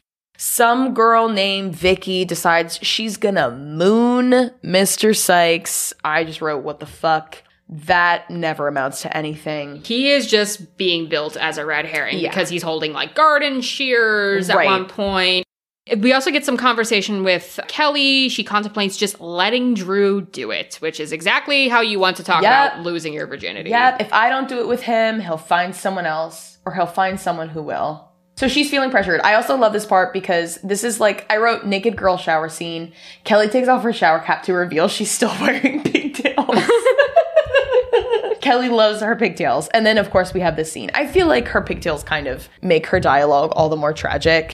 You can tell throughout the movie, she's just not ready to have sex. No. You know, her affection for her boyfriend is real, but she's just not ready, and that's okay. But she's feeling very pressured. Suddenly, There's a spooky crack noise heard, and I guess we can assume someone else is in the locker room. And when Kim and Kelly look around, they see that a shard from a shattered mirror has been taken. And if we know anything about shattered glass, it's that it can kill somebody. Is that what we know about shattered glass? Okay. Especially in this movie. Yes. Then we have prom king and queen rehearsal, which makes me laugh. Yes, and Lou and Wendy are looking on sinisterly. So you can tell that they're like plotting a plot. Also, Wendy finds a photo of herself with the glass shard in her locker, as do Jude and Kelly. So we are getting some ominous things outside of the phone call. We're also getting some love notes in the locker, but instead of love notes, it's I might kill you notes. I also wrote here, what business meeting does Jamie Lee Curtis always have to dress for? Because she's in a blazer. She is like business professional all the time. She's looking like a less sexy Tiffany from our favorite When a Stranger Calls. Oh my God, we love Tiffany. We love the business professional look for people who are not qualified to be in business yet. So, and we see her move from this blazer to her dress reveal. Her dress reveal is not good, you guys. It's not good. It gets better when she takes off her shawl. Well, it's the shawl, but then she also has the chunky pearls and the perm. That's why I said to you, Wendy's serving everything and Jamie Lee Curtis is serving Frankenfurter. Listen to me. Jamie Lee Curtis's hair is so close to being so good. And you know how I feel about perms. I fuck with a perm. You do. I had a perm for 9 years. But with the dress, with the pearls, it's not good. It's really not good, especially when we see our other dress reveal from Wendy. Nick picks Kim up and guiltily looks at a picture of Robin. So again, you can tell the guilt is getting to him. And yes, I wrote, Wendy is hot. Then we get to prom. I wrote, OMG, world's smallest prom. There are like 20 people on the dance floor. I guess they had a low budget. Well, they had a high budget because the floor is light up. Oh, what the fuck is going on with this shit? They also had the budget, or I should say the movie did not have the budget to put real music in this because we get the scene that we've been previewing of Jamie Lee Curtis boogieing the night away with her date Nick to the song Prom Night that was made for this movie. It's an original movie because essentially what happened is they filmed all of the prom scenes with actual disco hits, but then the studio did not have enough money to get the rights to the music. So they asked the composer, whose name is Paul Zaza, to make music that could sound like original disco songs that were close to the hits, but not so close that they could be sued. And he was given 5 days. So all of the music you hear in this movie is completely original and probably sounds like something that could be real, but actually is not real because that was by design. But it all worked out for the best because Prom Night, Everything Is All Right is literally iconic. A 3-minute boogie sequence. It is, well, it begins as a dance battle that never actually turns into a dance battle. No. It seems like Kim kind of takes Nick to the dance floor with the goal of challenging Wendy and Lou. But that never happens because she just eats it up. They just eat it up. We have dialogue talking to Kelly. It'll be no big deal. It's like getting a shot, which literally, what the fuck? I was like, poor Kelly. Then I said, oop, we're in the locker room and it's dark and sex is going to happen and someone's going to die because I've been around long enough to know the pattern. Kelly, surprisingly, I thought she was going to go through with it, but she stops it. Drew mocks her and then gets pissed off and leaves. He says to her, if you don't, I know plenty who will. And then I wrote, Drew leaves, Kelly dies. I also found it funny that he takes off his boutonniere and tosses it. It's almost like a bouquet toss. Like, it's like what she values. Like, she wants to like wait for that stuff until marriage. And even she's wearing a blooming flower in her hair. Like, again, very like akin to sexuality and all of that kind of stuff. So I just found it like that kind of symbolism was very intentional. But yes, the killer does attack in slow-mo as she's getting dressed and slits her throat. Yeah, super sucky. And then we get another sex scene with Jude and Slick. Literally couple of the millennia. Yes. Iconic. I like Slick. He's a little creepy, but he's just a chunky nerd with glasses who's got confidence, and Jude likes that shit. Once he's characterized, I'm all for it. In the beginning, of course, we see a van with a fellow inside that's a little bit too confident. And Cat Collie, we don't like that. We're very concerned. But Slick has a book of blunts. A book o' blunts. And they are enjoying that book o' blunts. They take a brief detour to hook up in the bluffs. I'm like, what the fuck are the bluffs? That's what I said! Like, why do you want to hook up outside? There's bugs out there. But I love that moment. They're like, do you want to do it in the bluffs? They're like so thrilled with sleeping together. I know. That they're like, let's do it here. Let's do it there. It's so cute. Now this sequence. Oof. It lasts for it's too long. 15 minutes. It's too long. Because Jude dies quick and easy. Because essentially what happens is Jude is like topless and laying against the two back doors of the van. So the killer just opens the back doors of the van, she plops backwards, and she's in prime position to get her throat slit. And that's what happens. I don't know why we are given a chase scene with Slick and not with Jude, being that Jude was involved in the fucking murder and Slick is just this guy that went to prom with Jude. Yeah, I agree. So essentially, the killer attacks, kills Jude, Slick drives off with the guy hanging off the side of the vehicle. Then the man is knocked off the vehicle, but then runs back up to the vehicle while he's doing donuts in the bluffs, climbs back inside of the vehicle, jostles Slick from behind, but then jumps out of the van in time for Slick to drive himself and Jude's dead body over a cliff and it bursts into flames. I'm like, why did this scene need to happen? And why are you doing donuts in the bluffs? Why don't you just do anything else? Meanwhile, the ski mask our assailant is wearing is very sparkly. Did you notice that? I did not notice that. Oh my god, his ski mask is so sparkly. And this is where I wrote, this is just a reminder that Lou and Wendy / Ju and Slick became entangled today. Again, this is 24 hours of action, y'all. I miss them. It was hard to see them go. I miss them. I miss them. So back at the dance, Wendy is putting on makeup in the bathroom and somebody enters. She asks them for mascara, but there's no answer. So obviously, this is a sinister moment here. Lights go out. All of a sudden, an axe swings, misses Wendy. Chase ensues. So very much like the original kill scene in the abandoned building 6 years prior, but now Wendy is the one being chased and someone is chasing her. Somehow she's in some kind of science classroom and she is able to avoid the killer for a little bit, but then she knocks over like one of those body anatomy models, and I wrote Murgy because of Hellraiser. So she screams. Yep, that's what Frank looked like, Murgy. And if you don't know who Murgy is, listen to the Hellraiser episode. But she screams and runs away. She keeps giving away her location. The killer is back on her trail. Now she makes it into, I guess, a body shop or like a garage, some kind of situation. She hides in a car, which is dumb because way to make sure you can totally be seen but have nowhere to go. But then she gets out after she's discovered, gets into a storage closet, but she screams because she finds a body in sort of a semi-final girl circuit, gives away her location, and is killed. I think she finds Kelly's body. She finds Kelly's body in the closet, and then that's it. Meanwhile, Squints / Sykes is being taken away by a cop because he is drunk and bumbling about how a killer is on the loose. Because apparently he did witness Wendy's murder. Oh, fuck. He is apparently seen in a scene hiding. I don't remember that. I don't know either. I read it somewhere that he was apparently like also hiding in the closet because he was also being pursued or something. And then he watched her get murdered. And then he was drunk. And then he was like, oh my God, there's a killer on the loose. But because he's weird. That's very, who's that fellow in Friday the 13th? Remember that guy in Friday the 13th who like warns everybody not to go to camp? Oh, fucking Ralph. He's kind of like that. The red herring who ends up trying to do good. Crazy Ralph. Yeah, exactly. And then we see that this plan that Lou and Wendy, but now Wendy is absent, so it's just Lou enacting this plan to have Sweet Kim all to himself. Because again, Wendy wanted Nick and Lou wanted Kim. So they were never really romantically entangled. They were entangled for the sake of their individual romantic pursuits.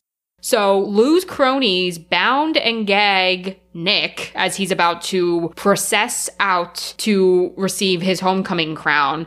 But then instead, Lou takes his place. But because Lou takes his place, the killer comes up behind him and fucking decapitates him with an axe. Lou's head rolls down the runway, and obviously people run screaming. Meanwhile, there's a disco track bumping in the background that never stops. I love that. This is the reprise of Prom Night, Everything Is All Right. Everything is not all right. I wrote this. This is one of my favorite parts of any movie we ever watched for this podcast. Oh my God. The reprise of Prom Night during the chaos. I was like, this is artistic genius right here. Jamie Lee Curtis saves Nick. We love when a queen saves her king. Amazing. Oof! But is chased by the killer, and the killer, like, growls, like, now it's my turn. And you can tell that the killer is focusing on Nick, which is important.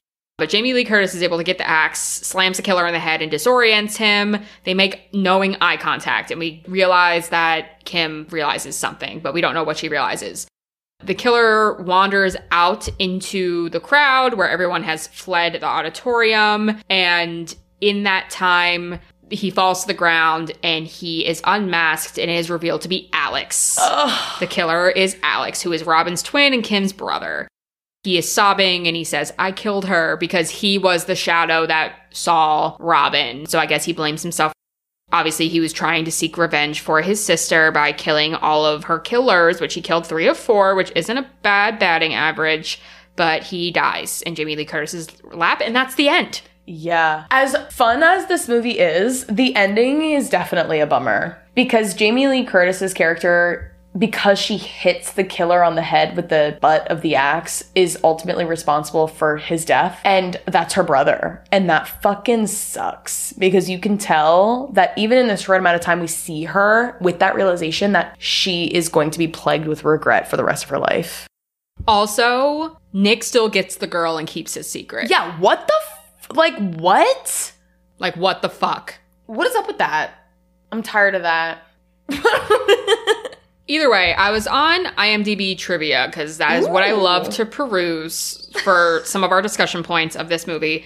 And I saw a very interesting parallel that was made to Carrie already. And obviously, we drew this parallel as wanting to cover these movies together, because they're obviously both about prom.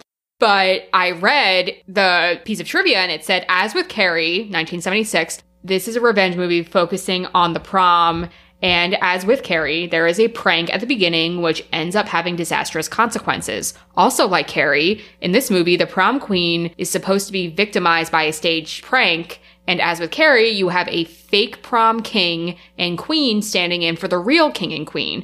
But whereas in Carrie, the prom queen ends up being victimized at the prom, she is drenched in pig's blood, in this movie, the prom king gets victimized at the prom as he is decapitated. So you see this dynamic of a true king and a true queen. We obviously know that Tommy is meant to be the prom king in Carrie, but Carrie is the false queen because it was supposed to be Sue, but she took his place. Whereas Kim was meant to be the prom queen with Nick, but Nick was dispatched, and then it ended up being Lou, even though he was never announced. But because he was standing in the place of Nick, Nick would have died, but because he took his place, it was the false king, he got decapitated. I'm also interested in the choice of decapitation here, partially because we just talked a lot about decapitation of women in our Hereditary episode, but decapitation has been a death sentence for royalty for hundreds and hundreds and hundreds of years. So I don't think it's an accident that our king here is decapitated as his death sentence, whereas we don't see anything like that for any of our other characters. But yeah, that's Prom Night. So obviously both of these movies take place in the 70s, and we get very consistent themes throughout the two in terms of what prom night is meant to represent for the youth of the 70s, whether it be losing your virginity, whether it be vying for that coveted prom king and queen, winning the affections of the boy or girl of your favor, of boogieing the night away. We get intentional dance scenes in both of them. So this is really exemplifying the almost like adherence to tradition that you were talking about in the context, whereas we get revisions to both of these, being that there are remakes to both of them. So the remake of Carrie comes out in 2013, and then the remake of Prom Night comes out in 2008. Now, there are a lot more parallels because Carrie 2013 is actually a remake, And Prom Night is a bastardization slasher that steals the name Prom Night and has nothing to do with the original source material, and we both hated it. Well, let's talk about the Carrie remake first. We've already been kind of talking about that one along the way. So there's not much to talk about because it's the same fucking movie. It really is. So go through our cast list again, like who plays who now. Oh, absolutely. Okay, so our main ladies in Carrie 2013, we have Chloe Grace Moretz as Carrie White. She is in the Amityville Horror remake, The Eye, Let Me In, Dark Shadows, Carrie, and Suspiria, which we covered the original Suspiria, but not the remake. And I still want to see the remake. Then we have Julianne Moore as Margaret White, whom I love. But she's a 2-time Academy Award winner. I love Julianne Moore. And she's in a lot. Yeah. And then we have Judy Greer. I also love Judy Greer. Yeah, as Miss Desjardins, which is a renaming of Miss Collins, which I'm interested in. So actually in the book, her name is Desjardins. I don't know where Collins came from. I don't know why De Palma decided to name her Miss Collins instead of Desjardins, but her name is Desjardins in the movie, so this is more correct. And we've talked about Judy Greer before. She's our girl Kitty Walker from The Village. She's in Halloween 2018 and Halloween Kills, and also the best friend in every rom-com you've seen. And it's just also awesome because obviously in Halloween Kills and Halloween 2018, she plays the daughter of Jamie Lee Curtis, of Laurie Strode. Yeah. That is so cool. Yeah. So it's like a lot of overlap here with the Scream Queens. That. Then we have Gabriella Wilde as Sue Snell. She's in a few things, including Wonder Woman 1984 and the Poldark series, which I put in here because I have seen part of the Poldark series. It's like a period drama. And then Portia Doubleday as Chris Hargensen. Yeah, she's in Her, which I have such... Oh, fuck! Her! She's in Her. Okay. That technological, like, social media thing? I always associate that movie with you because I remember so distinctly you were house sitting and I house sat with you and we watched Her in a stranger's house together. Interesting. I always associate that movie with you. Okay. Portia Doubleday does a really good job being awful in this movie. She really does. We've already talked about some of the differences along the way as we were talking about the original Carrie, just because they are so similar and it's easy to talk about them both at the same time. They are so similar to a fault, and that is something that a lot of people say about this movie is they keep a lot of dated dialogue. They really don't try to do anything different. Essentially, I made a list of the main departures from the original, the main updates to the original. So I'm going to just run through them really quick, and they kind of go in order in terms of like as they appear in the plot, but then we'll obviously talk about them as they come up. There's no nudity, sexual or non, in this one, which is fine. Margaret White, we talked about this earlier, receives a much more dynamic arc in the remake. Instead of being this just like very one-tone, fanatical, Roman Catholic, extremist, evangelist, whatever, she's seen a lot less fanatical, but a lot more manipulative. So Julianne Moore is seen self-harming a lot through cutting herself or through slamming her head against the wall or by punching or slapping herself in the face.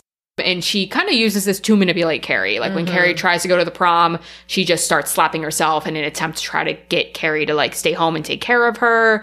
The movie opens with a birth scene, which is different from the original. Julianne Moore almost killing the baby with a pair of shears, but then stops herself. And then in this film, they are much more affectionate and comforting as a mother and daughter. It is not just a one-toned cruelty. Obviously, Margaret still has her undertones of extremism in her opinions, but they are much more affectionate and bonded with each other. And it actually is believable, too, because Chloe Grace Moretz was 15 when she filmed this. Like, she actually was a teenage girl. So just the dynamic was a lot more believable. Also, Carrie is more combative, which I think is more in line with the 2010s, just as like a vibe. I like that she counters a lot of Margaret's more hateful verses with verses about how God is loving. And even when she is being accused of sinning, she says, I didn't sin, you sinned. And there's a lot more scenes of Carrie restraining her mother and like silencing her, like a lot more power play. I wrote, why is Judy Greer not in jail? She should be, because the slap remains. You can't do that anymore. Also, Carrie seems more invested in and empowered to explore her abilities, her telekinetic abilities in the remake, whereas the original characterizes them as more of hysterical emotional outbursts with no control. Whereas you see Carrie practicing her telekinesis more. She's picking up books and she's lifting her bed, Paranormal Activity style. Like she's just doing... Yeah, she's vibing with it. She's vibing with it. She likes it. She feels empowered by it. Also had mentioned earlier that Tommy is more realistic with the Tim Tebow comment, not kissing her, not really liking how cruel Sue's friends are, the friends being Chris and Billy and all of them. And the main deviation and the main update was the filming of the Plug It Up sequence. So the filming of the sequence where Sue and Chris and company are throwing tampons and pads. Chris actually films the event of Carrie being bullied and uploads it to YouTube. And this sequence is also broadcasted on the walls of the gymnasium during prom when the blood dump happens. So it also obviously plays a purpose to have Carrie relive that trauma through a digital means, which I still don't think it was used to its best effect. We can talk about that.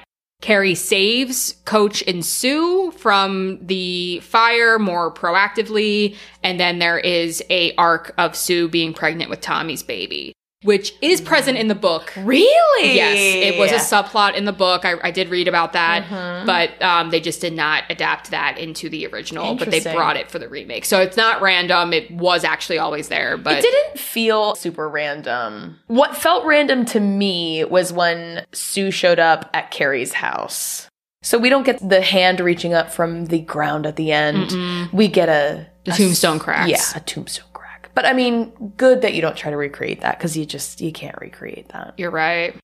So what do you think about, in terms of like the departures, what do you think was like a welcome update? What do you think, maybe missed the mark? I liked the mom's characterization, and I liked the point you made about how she used her sort of masochism as a manipulative tool. I think that was really interesting. And I think underlined even more so the emotional immaturity of the mother. Like before it's just, oh, Carrie's mother is a religious fanatic and she doesn't know how to be anything else.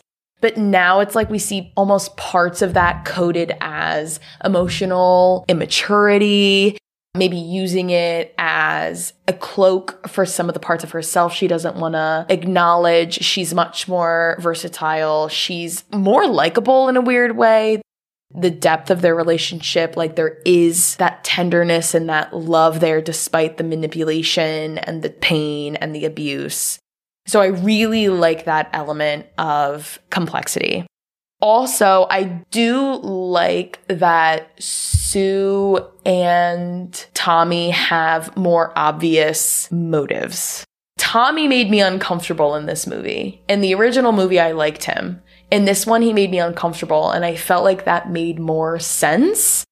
Not that the original Tommy and his angelic intentions can't be real, but it just didn't seem like it made any sense. It didn't seem like it came from anywhere real.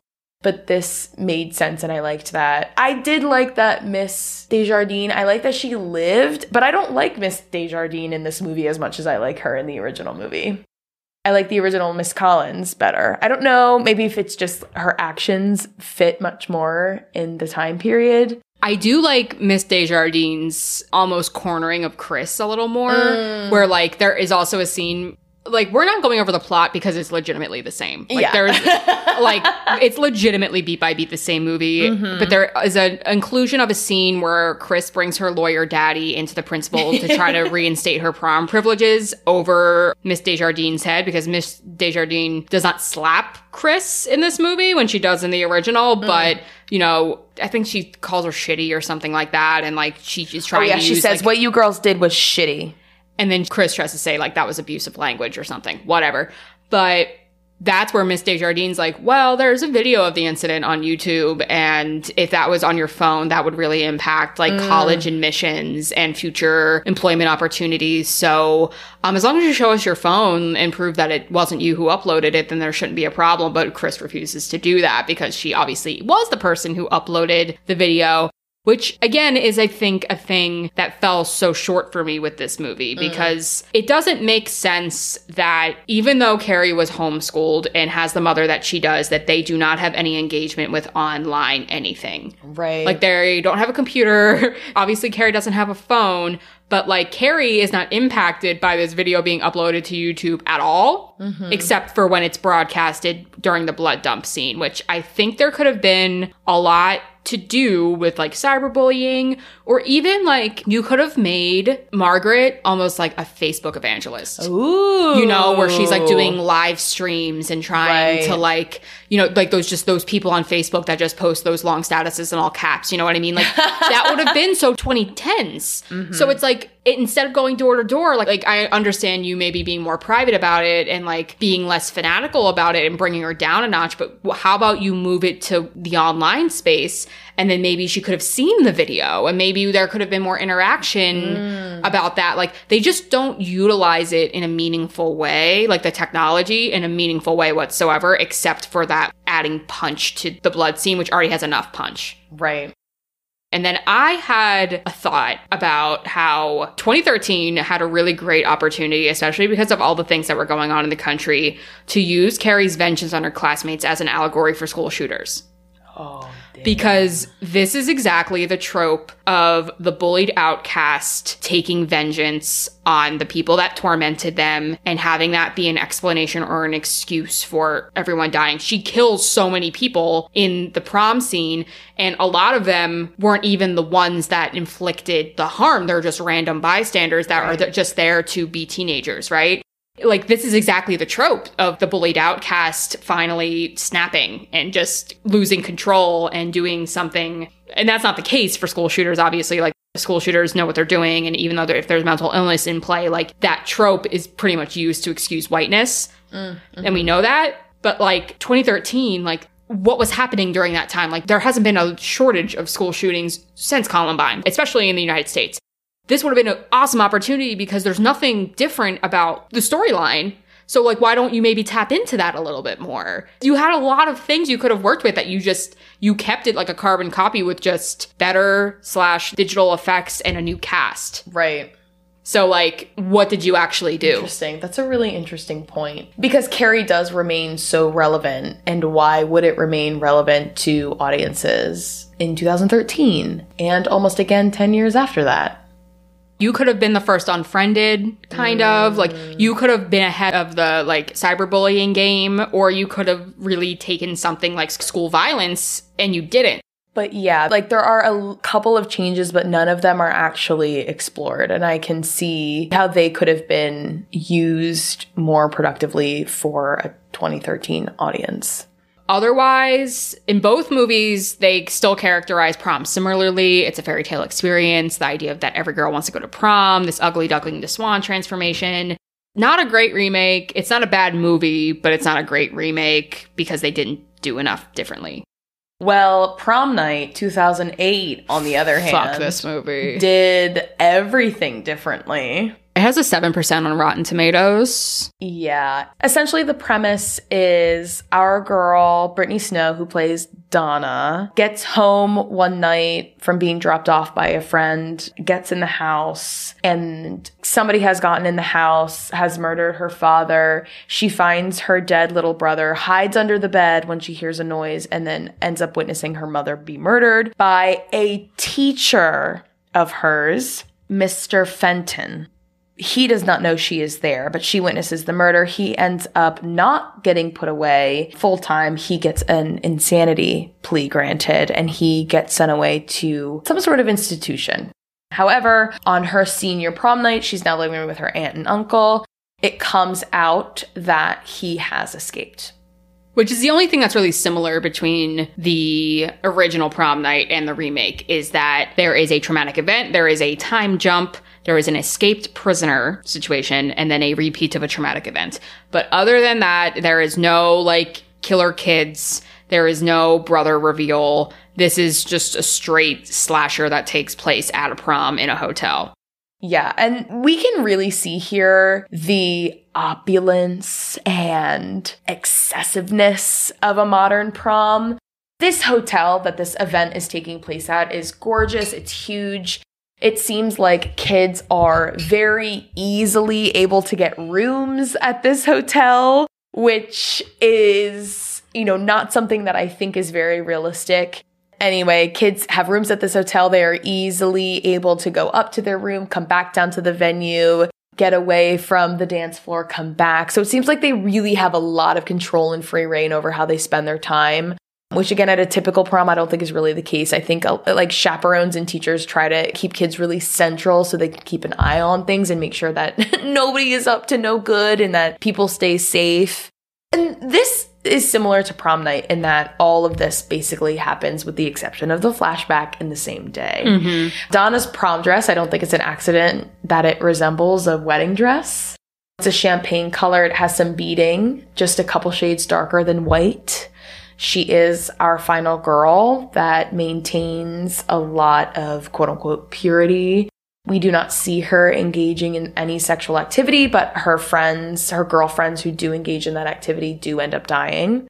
Also, unlike prom night, the original, our killer is very obvious to us the whole time. We know it's Mr. Fenton and we know his whereabouts at all times. And that's very different from the mystery that shrouds Alex in the original prom night. And Mr. Fenton sucks. Like, something about him is he always has to, jump out of the closet. Like, what is his deal with the closet? He loves the closet. Even when he's in the bathroom and could just open the door and get the person wiggling the handle so easily and add them to his body count as he slowly kills off teenagers throughout the night, he, sneaks around. This kind of reminds me of When a Stranger Calls. In that way that's why do you have to be sneaking around like this the whole time?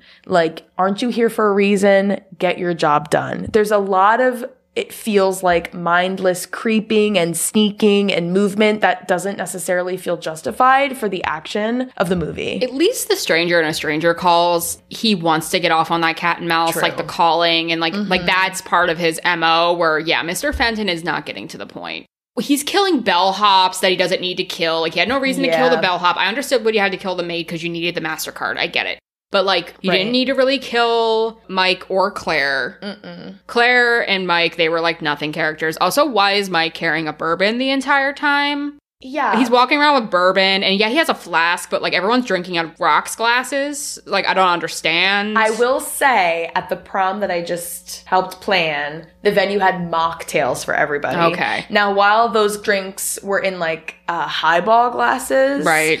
Not quite as obvious as a very little filled rocks glass.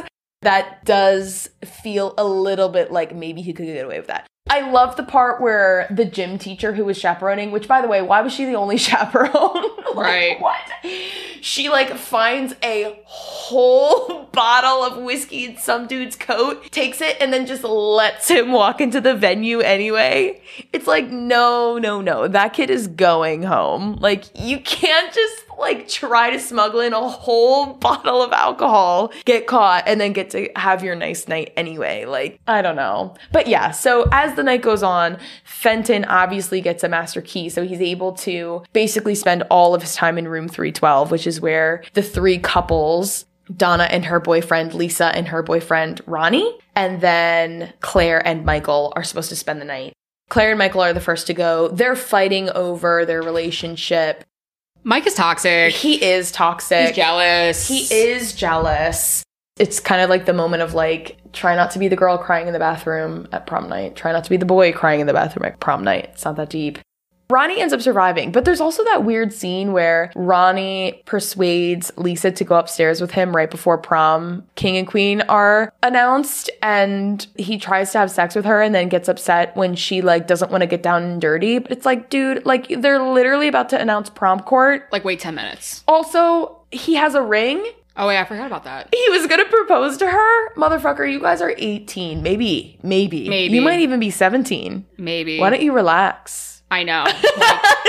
He was horny the entire fucking night. He was laying the compliments on thick. He had a song dedicated to Lisa throughout the night. He was ready to fucking go. But I'm first of all, I understand that these suites are expensive, but if you want to get boned on prom night, you probably shouldn't get a suite with your two other couple friends. Yeah, I couldn't tell, like, were there like 3 separate bedrooms? I couldn't tell where the beds were. Yeah, I was kind of confused.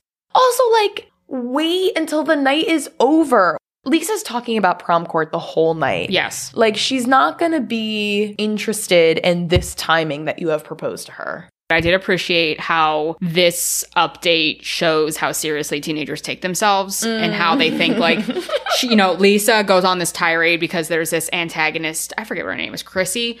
Yes, Chrissy. There's this antagonist, like, her and Lisa are, like, going at it about who's going to win prom queen all night. And Donna is like, well, why do you even want this? Like, why do you want it? And she's like, well, it's like the respect of my peers. And then everyone laughs at her. And she's like, well, I just kind of want to be able to hold it over Chrissy's head that I want. And she didn't for the rest of our lives. And I'm like, you're not going to think about this for the rest of your lives.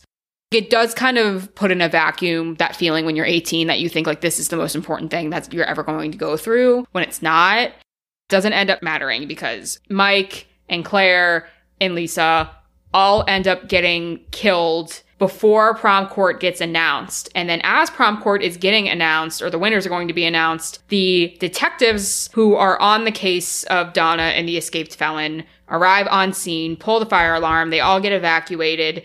As they're getting evacuated, Donna does some bonehead shit because she has this shawl from her mother who was murdered. And I think if the place is on fire, she doesn't want it to perish because it's sentimental. But she takes the fucking elevator, which the elevator wouldn't be working. It doesn't make any sense. It's dumb, but that allows her to go and get, like, cornered by the killer who, like, Jack Torrances his way through a door. Mm-hmm. But then, like, she finds the detectives, but then the guy escapes because he wears the bellhop costume. And then, like, her and her boyfriend are at the aunt and uncle's house. Dreams are kind of like an unexplored theme here. It opens with a dream sequence of her having the flashback.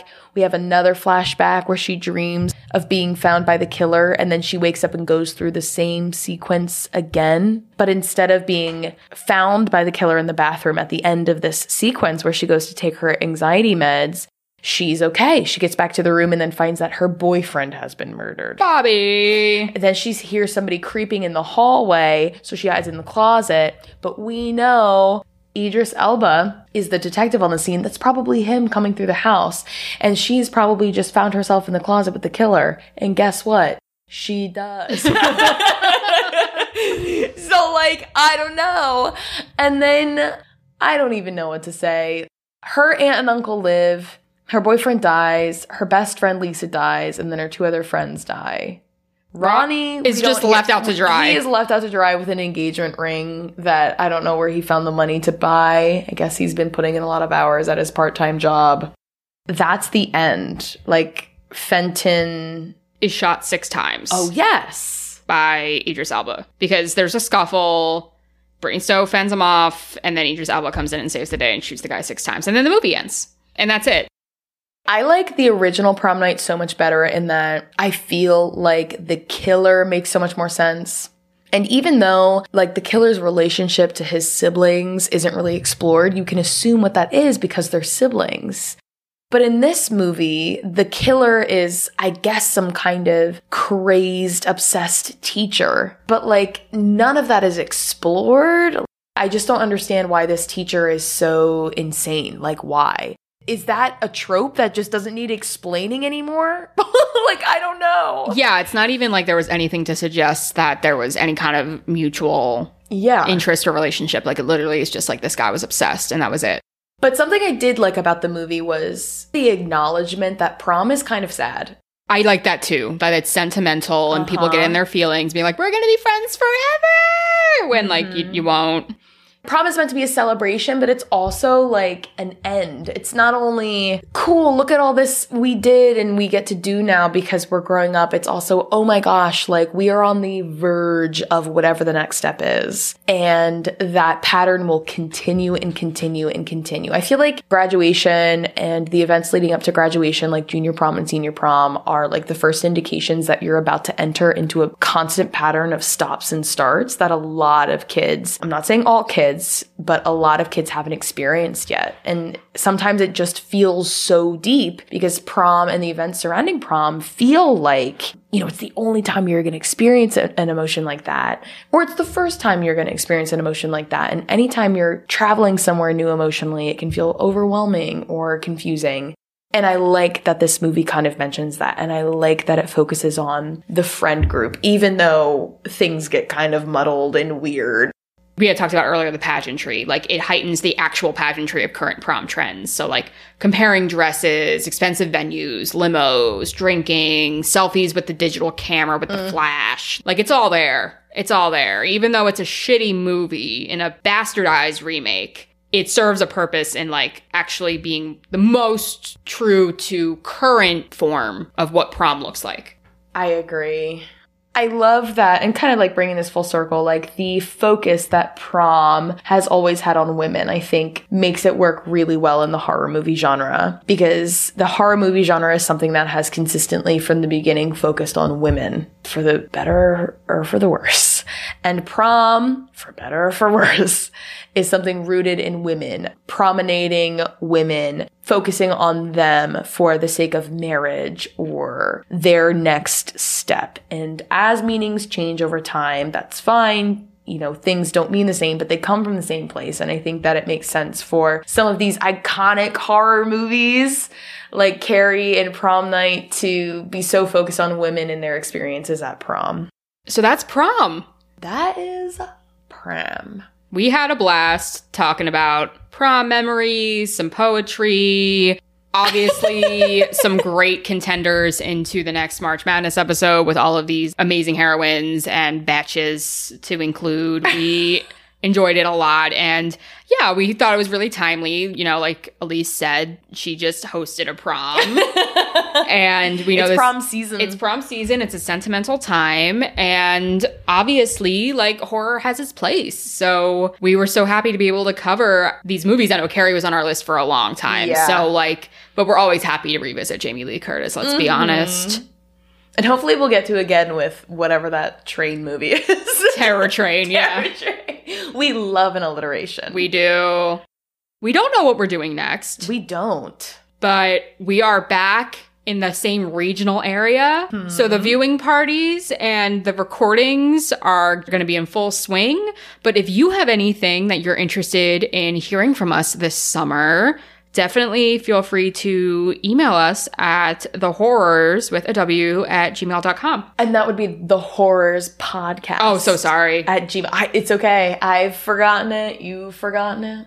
Or find us on Instagram at The Horrors Podcast. And if you would like to stay up to date with our release schedule, because sometimes it varies, definitely follow us on Instagram, because we'll do our best to keep you posted with new episodes, engage you with polls on occasion. So that's the main place to keep up to date with what's going on with us.